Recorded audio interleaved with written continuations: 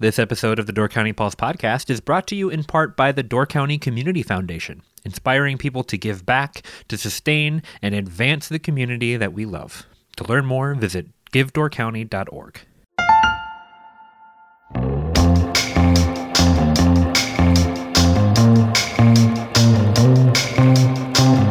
Hello and welcome to the Door County Pulse podcast. I'm Andrew Clyden and I'm joined today by Miles Danhausen. How's it going, Miles? It's going good, Andrew. How are you doing? I'm doing really well. It's been a minute since I said those words. I'm back in the studio. There's no reason for me to not. Where you been? Where did you go? I've been here. It's just everybody else had more important things to talk about in here. So yeah, Grace has been killing it with a couple of good podcasts with Jared at Right On, and then with the Knobs, whose show I did not make last night. I allowed my wife to go while I put the kids to bed. That is okay, actually, because I saw that Owen posted it on his Facebook page. Oh, so, hey, we can watch it there. Yep, that's what I'm planning on doing. I'm excited to get to check it out finally. We have a couple cool things to talk about this week. We have, I'll give everybody the teaser right away so that they'll stay for the whole podcast. I want to talk to you a little bit about what I would consider to be the biggest news for us, because we can physically see it happening every day, which is Nelson's, the hardware store in Bailey's Harbor, is being torn down to make way for the green space. We'll talk about that here in a little bit. I want to talk a little bit about Fish Creek's Winter Games coming up this weekend. And then after the break, we're going to talk about, I believe, what you called the scandal at Scant. So we'll talk about Scant. It's been a bit since we reported on this, but it's one of those stories where you kind of have to talk about it in hindsight because there's just a lot of stuff that was going on and things being revealed at different points in the timeline. So we'll kind of recap what all went down at Scant. Before we do that, let's talk about Nelson's. Came in on Monday and they were tearing Nelson's down. Got two of those diggers just making short work of it over the last couple of days. They were supposed to start at 9 a.m. on Monday, and by the time I got here at like 8:30, they were already chopping stuff down. By the time you're listening to this, we should have some videos on our Facebook page or on our website. We already do, yeah. They're up for sure. Rachel Lucas and Brett Kosmiter were both out there taking pictures, doing time-lapse videos of it coming down. You know, you mentioned that they started a little early, which is always fun because for us as a news organization, when things happen earlier than they're supposed to, we're then scrambling to set up cameras and do all that kind of stuff. As I pulled in, I was taking my kids to daycare, so I drove by the office around like 8:25 and saw Brett running up and down the marina trying to get everything set up to get those stuff. But him and Rachel both captured some really, really cool photos and videos. So if you want to see Nelson's coming down and say goodbye to it one last time, we've got that on our social media. And I will say it is, you already can, even though it's just rubble right now, there's no green space there yet, of course, but it's pretty cool seeing the view as you drive through Bailey's Harbor, or if you're coming from County F to Bailey's Harbor to Highway 57, and to come to that stop sign and then just see that open expanse of water. I mean, it's noticeable. It's a big open viewpoint, and it's going to be great to see what the town is able to do with that land and where we will probably all be eating lunch from now on. Yeah, absolutely. I mean, Cornerstone just got a lot more valuable, by the way. Right. The view outside Cornerstone is going to be great. You mentioned just how noticeable it is. I think that two things are cool about it. Number one, green space, access to the water, those types of things are important basically no matter where they go. But what I think is really great about this is there's been a lot of development in Bailey's Harbor over the last 5 or 6 years. There's been buildings that have gone up that have kind of made Bailey's Harbor rise and kind of feel a little bit more closed in, especially as you're on the highway. Mm-hmm. You had You're talking about Lakeshore Adventures. Well, I mean, I wasn't singling them out because you had Bearded Heart, not a new building, but a redesigned building. The black paint on there definitely made it stand out. You had the brewing company. You had, buildings go up in this area. So to have one come down and kind of release the air, so to say, it does make it feel more impactful to have that moment of there's the water rather than feeling kind of corridored in. Yeah, it's going to be really interesting to see. There's what that becomes and then also what becomes with the marina there. I know there are some discussions in the town going on about the kind of ongoing dredging problems, and there has even been talk and proposals that maybe the marina should be in a different part of town, not for green space purposes, but just for the functionality of the marina long term. But I think it's the first step. It's going to be if you look at Sister Bay, for example, it took years for that to become what it is now. And Egg Harbor's beach, as they expanded that, and they've done work multiple times over 15 years to what it is now. This is just step one in what could be whatever that becomes 10 years from now. Yeah, if they move the marina, then they just have to take down Dave's house as well. And then, That would be our office. well, half of it. We can do with half. The other thing too that I think was funny when we posted like the videos or the pictures, somebody immediately, it seemed like they were responding to somebody, but the comment they were responding to wasn't there. So I think they were just preemptively jumping in and posting information about what happened to the mural, which is great because it's like the first thing anybody who hasn't been paying attention to the story asks right away is what happened to the mural. So like the top comment on the first posting of it coming down was like, the mural was taken off, it was painted on panels, and now they are being stored to be repurposed. Yes. So I wanted to mention that for people who are listening and hearing about this for the first time. Don't worry, the murals are safe. The mural, the Ram Rojas mural. Yep. It lives. It lives in panels as it was designed to be transportable. And so it'll find new life somewhere else, somewhere down the line. So this weekend, Fish Creek Winter Games, Winter Fest is happening. What's the deal with the name? Like, why do so many people call it the Winter Games? And I know it as Winter Fest. Yeah, I still once in a while will slip up and call it Winter Games. And that goes back to the beginning of it, 35 years ago. They actually marketed it as kind of a joking Olympics. You know, it's They used to put the tent. It used to be staged in the middle of town at the old Fish Creek Beach, which is now a much bigger beach. But at the time, that little postage stamp, they put a tent out on the ice. And that was kind of the whole gimmick at the time was like, look, there's a big tent on the ice and we're all just going to hang out on the ice, you know? So they would do the Cherry Pit Spit was the big thing for winter games. And it was just random events. And it still has that component.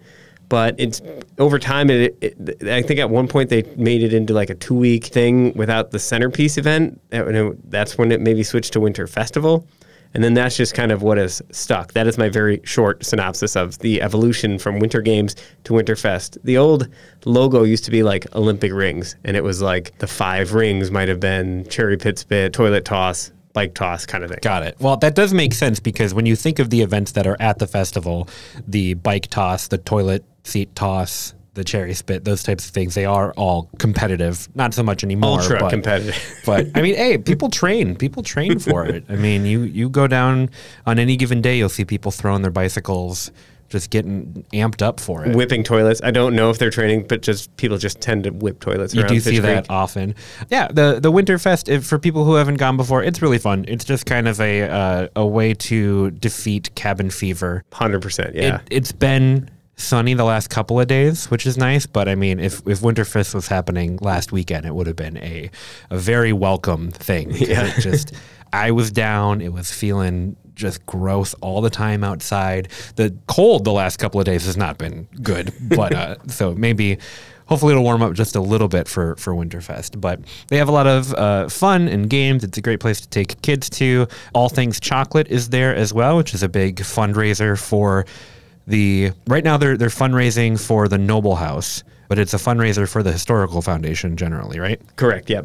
Okay, so that's just, all you can eat chocolate basically. Yeah, and it's actually pretty cool. I went to it, I think I volunteered at it 3 or 4 years ago, and just to help them sell for a couple hours. And it's mostly this group of older women who spend the week just making like their best candy recipe, which like nothing better than a grandma who has like these great chocolate recipes. Yeah. And they just come and sell them. They put in all that work to sell them to raise funds for the Gibraltar Historical Association. So really good cause. And I mean, there's tons of stuff there for sale. And there'll be lines out the door. So it's actually, it's funny. Eunice Rutherford, I think it was her idea from what I was reading up on. And she was a second grade teacher when I was coming up in school. And she was dedicated to the town. She passed away last year. But she was super dedicated to the schools, super dedicated to the Historical Association. And this kind of event will live on, in a sense, in her honor, so to speak. She also, by the way, she did like a ton of history research on all of the small neighborhood schools that made up Gibraltar School, like all the little Bailey's Harbor, Sister Bay, Appleport, all those schools. So she gathered all this information in one place, and now we have that in our archives. That's thanks to her. And so is All Things Chocolate. But Winterfest is cool because you go down there and there's a lot of tourists there, but it really is just a lot of locals and stuff just hanging out and finding a reason to get together. Right. And every year when I go to it, I'm just like, kind of hey, Dan, good to see you again. Like, it's just people you haven't seen in a few months because you've just been, I don't know, hunkered down inside or just don't make it to Fish Creek. Like, if you're one of those people who stays in your town in Door County, like, you do that even more so in the winter. You're just like, yep, not worth sitting in a cold car to go 12 minutes away. I'm staying in Fish Creek, or I'm staying in Bailey's, so. Yeah. I count myself lucky because I live in Sturgeon Bay, I work in Bailey's Harbor, and my daycare is in Sister Bay. So I'm traveling the peninsula basically every weekday. Yeah. But I'm not seeing people there, right? Like, I don't go out and do stuff, especially in the winter, because it's like I just want to get my kids home and get them warm and eat soup and go to bed. Maybe Dave will make you, since you're just driving that way anyway, you can be the bus driver now for that Sturgeon Bay to Sister Bay leg of Dave's big transit dream for Door County. Drop your kids off and drop everybody else off. The schedule will be, I will do one trip from Sturgeon Bay to Sister Bay at about 8:30, and then I'll do one more from Sister Bay to Sturgeon Bay at about 5:30. It's kind of like the ferry schedule. Yeah, exactly. So, hey, if it lines up, we can carpool. I have one spot per day, basically, or one spot per trip that you can hang out with me. Let's take a break, and then when we get back, I want to talk about Scandia Village, because some stuff has been going on up there, and you've been doing your best to compile and report on it, and we'll kind of go over the whole story here after the break. This episode of the Door County Pulse podcast is brought to you in part by Door County Medical Center. Are you looking for a job in Door County with excellent benefits, culture, and potential for advancement through tuition reimbursement programs? Door County Medical Center is hiring. For more than 75 years, Door County Medical Center has been the leader in health and wellness for Door and Kewaunee counties. Their integrated medical center provides a wide range of specialties, including primary care, behavioral health, general surgery, the Women and Children's Center, the Door Orthopedic Center, the Door County Cancer Center, and more. To join the team, apply today at dcmedical.org/careers. Okay, we are back. Give me a rundown, Miles. What was the scandal at Scand? Well, I don't want to call it a scandal. But so Scandia Village, for those who don't know, Scandia Village is the large retirement center in Sister Bay. It was built 40 years ago by a group of local citizens who came together and realized, like, hey, we need to create something, a place for people to go in the Northern Door community for people as they get older. And it was really this great grassroots effort. And then eventually that got, you couldn't run that locally. So it was sold to, or kind of taken over by Good Samaritan, and ran that for a long time. And in 2019, Scandia Village was bought by, or Good Samaritan was bought by a company called Sanford Health, which is a much larger healthcare company with tentacles in dozens of states, headquartered out of South Dakota, I believe. So that's what Scandia Village is, and it's a complex of roughly 150 units of some sort or another. So that's 50 assisted living units, and then they have independent living apartments. They have kind of assisted living apartments. They have some middle ground of that, and they have like a memory care unit for Alzheimer's patients and dementia patients. So a lot of different things happening at Scandia Village, but that 150 people represents roughly 14% of Sister Bay's population. So it's a huge thing in Sister Bay, and for years, Scandia Village has been, if not the largest employer in Sister Bay, one of the largest employers in Sister Bay. So it's a big piece of that community. Yeah, that's good context. And I started hearing rumors in September, October, that there were concerns about Scandia Village and the future of it, because they were losing a lot of longtime employees, a lot of familiar faces, and people with a lot of institutional knowledge, and people in leadership positions. So they start losing some of them. I start hearing about this from, I have a family member who's in the facility, so I hear about it from them. And then I also hear about it from other friends who have loved ones in there. And then I started getting emails and phone calls from people that I didn't even know who were concerned about people in Scandia Village. So I started checking around and talking to some folks, and sure enough, like, a lot of these concerns bore out, that it is now, because of that loss of employees, Scandia Village is operating with a lot of traveling nurses, which is not totally uncommon throughout the United States. It's certainly not uncommon in senior living facilities that have long struggled. We've had a nursing shortage. I've been hearing about it. It seems like my entire adult life in the United States. And so they have a lot of traveling people who come in and sign like 3-month contracts to come and work in a place, and then they move on to the next. They get paid a premium to do that. What that has meant for Scand is it's a change in the feeling, is what people kept telling me, is everyone used to know so many of the people that they stayed there forever. And when you have all that turnover, you have a lot of people going through kind of that last stage of life, maybe the scariest stage of life. And now you're not doing it with the familiar faces that you grew to know and trust. And so as they're leaving, what's being missed? What knowledge is lost and what level of care is being lost? I will say that a lot of people I talked to said they still really appreciate the care and they still think it's very good there, but it's different. And so then there were some fears. I heard from people that said that they were hearing that SCAN might be closed down within the next year. And so I contacted Sanford Health and I started asking them some of these questions about what the future of SCAN was going to be and what their employment situation was up there. And you kind of get the boilerplate corporate response of, like any other corporate entity or in healthcare, there is a massive employment shortage and a struggle to find people to fill positions, and we are not unlike any place else, which is true. And like I said, it's happening all over the country. But when you talk to people, they're saying the shortage doesn't have to be this bad if they still maintain the culture that it always had there. Sure. Because it's not just that they can't get new people, it's that they're losing people who had been a vital part of it for so long and who were willing to take less pay or travel great distances to work there because of the culture. They were saying that culture is now hemorrhaged away and it's no longer worth the extra effort. Yeah, so it's kind of a snowball effect, right? Yeah. It's as soon as things, you lose some people, it's not the end of the world, but as soon as enough people are coming through and things change enough, then that provides more reason for some other people to leave. Exactly. Yeah. So it's not just the shortage, it's a compounding issue. And it becomes one of those things where nobody wants to be the last good person left on the ship, right? You want to get out before you're the last one doing everyone else's job. And that's what people told me was happening is we're losing people and now I'm being asked to do stuff that I don't know how to do or maybe that I legally shouldn't do. Sanford has denied that, but I've talked to multiple employees who told me that that was the case. That's, for me, where things start to get dicey, is like being a newer employee and trying to do your best for people. And like you don't work at a place like SCAN unless you care about people. Right. And so you want to do everything that you can to help, but it starts to get really challenging when you're probably not supposed to do the things that you're being asked to do. Yeah. And the alternative is, well, we just don't have the person who should be doing it. And there is a great committee that formed that is trying to help, because it's not like from this committee standpoint, they weren't saying, Sanford bad. They were saying, how do we support you? How can we help? How can we help you recruit people? They already volunteer a ton of time. And that's one thing about Scandia Village. It's like a point of pride for that Northern Door community. And there are volunteers. I talked to people that said, Bob Lindahl, Paul Al-Hadin, they've literally painted like every building in that complex over the years on a volunteer basis. There's people who bring programming into SCAN on a volunteer basis. There's Bargains Unlimited, which is almost entirely volunteer run, that all of that revenue goes to support Scandia Village. It's a business entity that's over the years brought more than $5.5 million to support the programs at Scandia Village.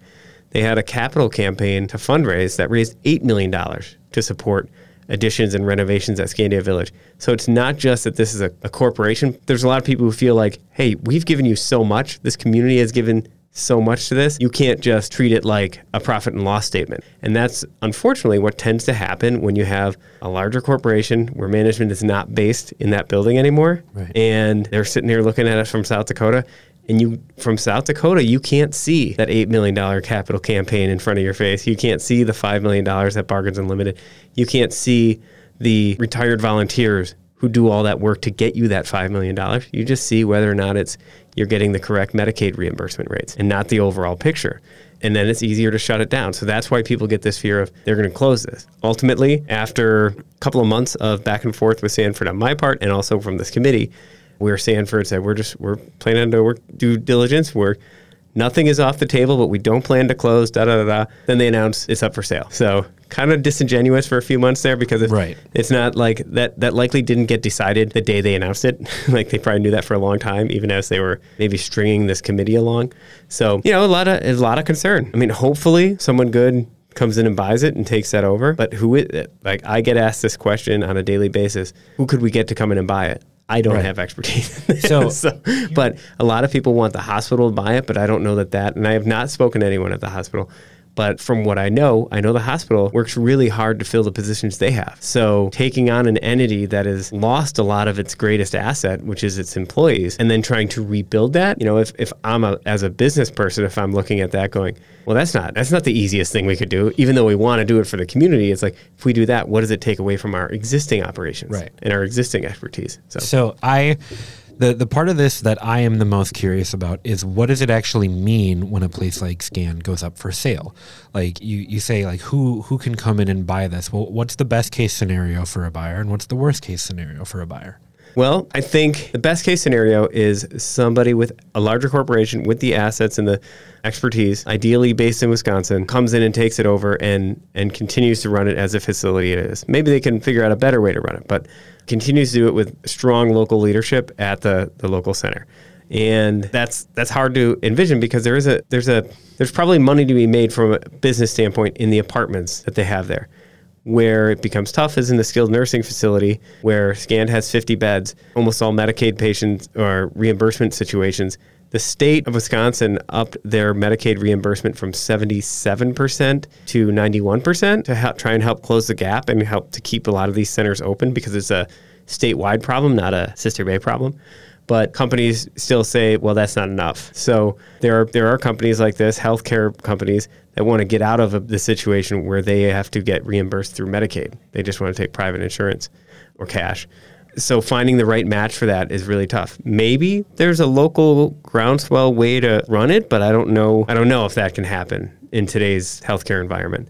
There's a lot of people who hope the hospital takes it over. And I guess the worst case scenario is someone less interested than Sanford, right? Like somebody who just wants to buy it up, turn out the best parts, or maybe buy it and sell the property. That was one fear with Sanford. In Minnesota, what they had done in one instance was close down a rural skilled nursing facility, and they announced it with 60 days notice that the residents had 60 days to go find a new place. And they initially put a restriction on the sale of the property, that the property was up for sale, but whoever bought it could not operate it as a healthcare facility. So you put the nursing home, so that would have been the worst case scenario for Scan, is if they said, we're selling this, but nobody can come in here and operate a skilled nursing facility. Luckily, they haven't done that. Right.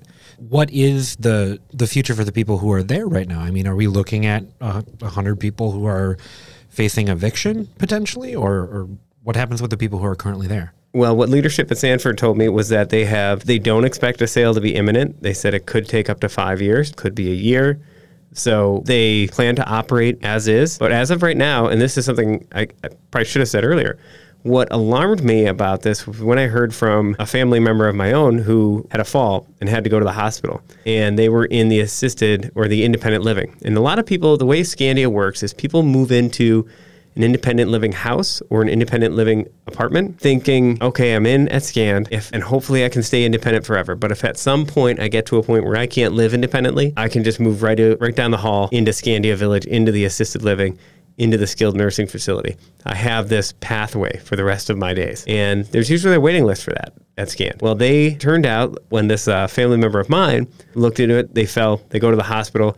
They're told you can no longer live independently, but there's no room at Scan for you.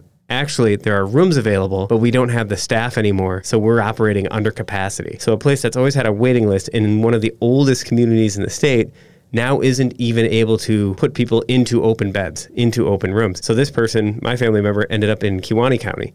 And there are others that have ended up in, say, Dorchester and Sturgeon Bay or Green Bay or Kewaunee, because they can no longer staff it well enough to have people be able to stay in their hometown near their loved ones.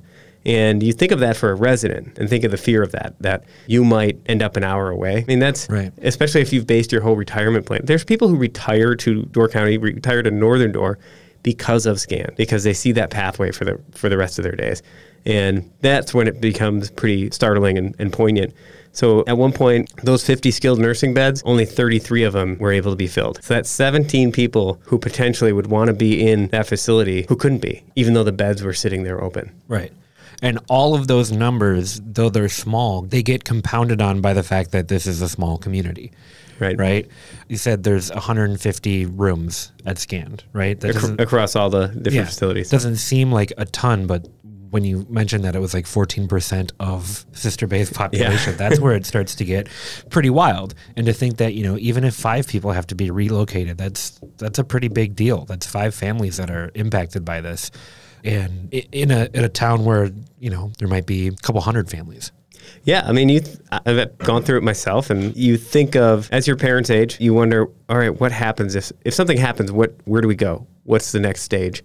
And if you're someone like you or me, where you have a young family, and you're like, all right, it doesn't happen in a silo where you're just like, all right, how do I care for them? It's like, how do I still raise my family, pursue my life, and still take care of my loved one? And having them an hour away is not the best way to do that, right? With my own mom, as she aged and struggled with dementia, I was very worried about at one point, would we have to put her in a home? And I've got friends that I met with and talked to about this same struggle of their own with their wives or with their parents, who ended up having to put them in homes in Green Bay or Fox Valley, which meant driving 2 hours to see them and knowing that they were that far away and all by themselves. That is a very scary thought for a lot of families, and it weighs on them in other ways. So each one of these people that might be impacted by not being able to get in that room, or, God forbid, the worst scenario, in which case SCAN goes away. Like, that's a lot of families that are struggling with that same situation. Or it's also a lot of jobs. The economic impact of SCAN used to employ over 100 people. Now it's around 60. So that's a lot of jobs not in Sister Bay right now. Yeah, that's 60. Or Northern Door. That's 60 jobs that go away. It's also however many people who are in SCAN who have to try to find a place to live. Right. Which you mentioned might be in Kewaunee, might be in Green Bay, probably won't be in Door County. And when you talk about, sorry to interrupt you there, but it takes me back to the housing study from back in 2018, That's 2019. What I was going to bring up. It's like that there's 100 people in SCAN, that's 100 people who have a place to live. Yeah. If SCAN goes away, now it's how do we find places Where do they go? Yeah, but there's no room for anybody as it is. There's no houses for people as it is. And that study revealed something I had never thought about when we've talked about housing shortages in Door County. In that study, they talked about senior housing. I'm like, what are they talking about senior housing for in this study? And then I started reading into it and talking to people. I'm like, oh, there are actually a lot of seniors who can't find housing. It hadn't even dawned on me. I always think of housing as a young family problem, as a young single adult problem. I never really thought of it as a senior problem, but there is a legit senior housing problem in Door County. And it was made even more stark to me when I did a story about Marissa Downs Complex in Sister Bay, which is the 46 units of affordable housing, income-restricted housing units that is under construction right now. After I did it, I got multiple calls and emails from people saying, how do I get on that list? And they were seniors who wanted to downsize and couldn't find anything. So they would be opening up their housing for a younger family if they could find something. So there is this great demand for that kind of housing. And if you took SCAN off the board, now you're creating a much larger problem. So hopefully they find a good buyer that runs a good company that's at least marginally interested in the community in which they own something, or is strong enough that they can put some quality leadership with independence in place. And when I say that, it was not that long ago that if you wanted to do a story about SCAN, you called SCAN in Sister Bay and talked to someone there, and they could just talk to you. Every question I've had gets routed through corporate at Sanford. Sanford corporate does not want you to talk to the people on the ground in Sister Bay, even though it's a mile away from my house. Is there anything else that people need to know about this story as it stands right now? Obviously, we'll have updates for people as updates come. But like you mentioned, this could be a 1-year thing. This could be a 5-year thing. It could be pretty quiet for the next couple of years, or there could be there could be some movement on it. What do people have to look out for? Well, when Sanford made that announcement that they were that SCAN was included in their properties for sale, they simultaneously announced that they had sold a lot of their facilities in the northwestern region of the United States to Cascadia Health. So they found buyers in different areas. Maybe there's conversations going on right now. Maybe something's imminent. Maybe it's not, like they said. Maybe it's a long-term process. But there are legitimate problems in this sector in terms of those healthcare reimbursements from Medicaid and just senior living facilities, nursing homes in the general way we talk about them. They've always struggled with staffing. They've always struggled with getting enough people and getting people or having people that are doing the jobs they're actually trained to do and not asking nurses to lift 400-pound men up, for instance, or something like that. So that has always been a struggle in that industry, and there's always been care questions in a lot of facilities, especially in some of these private for-profit entities. What's next it'd just be a guess. But I know, it's a question I get asked about it every single day since that story came out. People ask me, what are we going to do about SCAN? And I wish I knew the answer for them. Well, Miles, thank you for, doing all of that work on this story. It's a big deal, and it seems like it's a pretty complicated thicket to try to go through and to try to get all that stuff. So I'm glad that we have the information that we have, and I'm hoping that there's a good outcome coming up. So am I. I'm hopeful. I mean, I guess the great thing is we're in a community that people do rally and support these things. Case in point, a couple of years ago, I was reporting about the Children's Center in Sturgeon Bay being closed down. And just yesterday, I looked on Facebook. They're announcing the plans to and release some of the drawings of this beautiful new 18,000 square foot facility that's going to be built in Sturgeon Bay, right? Which is, I mean, you think of the depths of where that situation is or was to where it is now. And even the facility that our own kids go to has seen improvements because the depths of it woke people up to the problem. Maybe that's what happens here at SCAN. And maybe 2 years from now, we're talking about a better facility than we ever had. That's the hope. I hope so too. If there's nothing else, Miles, I think that'll do it for us this week. Thank you for chatting with me, and I look forward to chatting with you again soon. Thank you. Thank you so much for listening to the Door County Pulse podcast. If you want to support us at the Pulse, check out doorcountypulse.com/shop, where you can get a weekly Pulse subscription, purchase some incredible Door County artwork from Pulse artist Ryan Miller, and much more. We hope you've enjoyed the Door County Pulse podcast, and we will see you next time.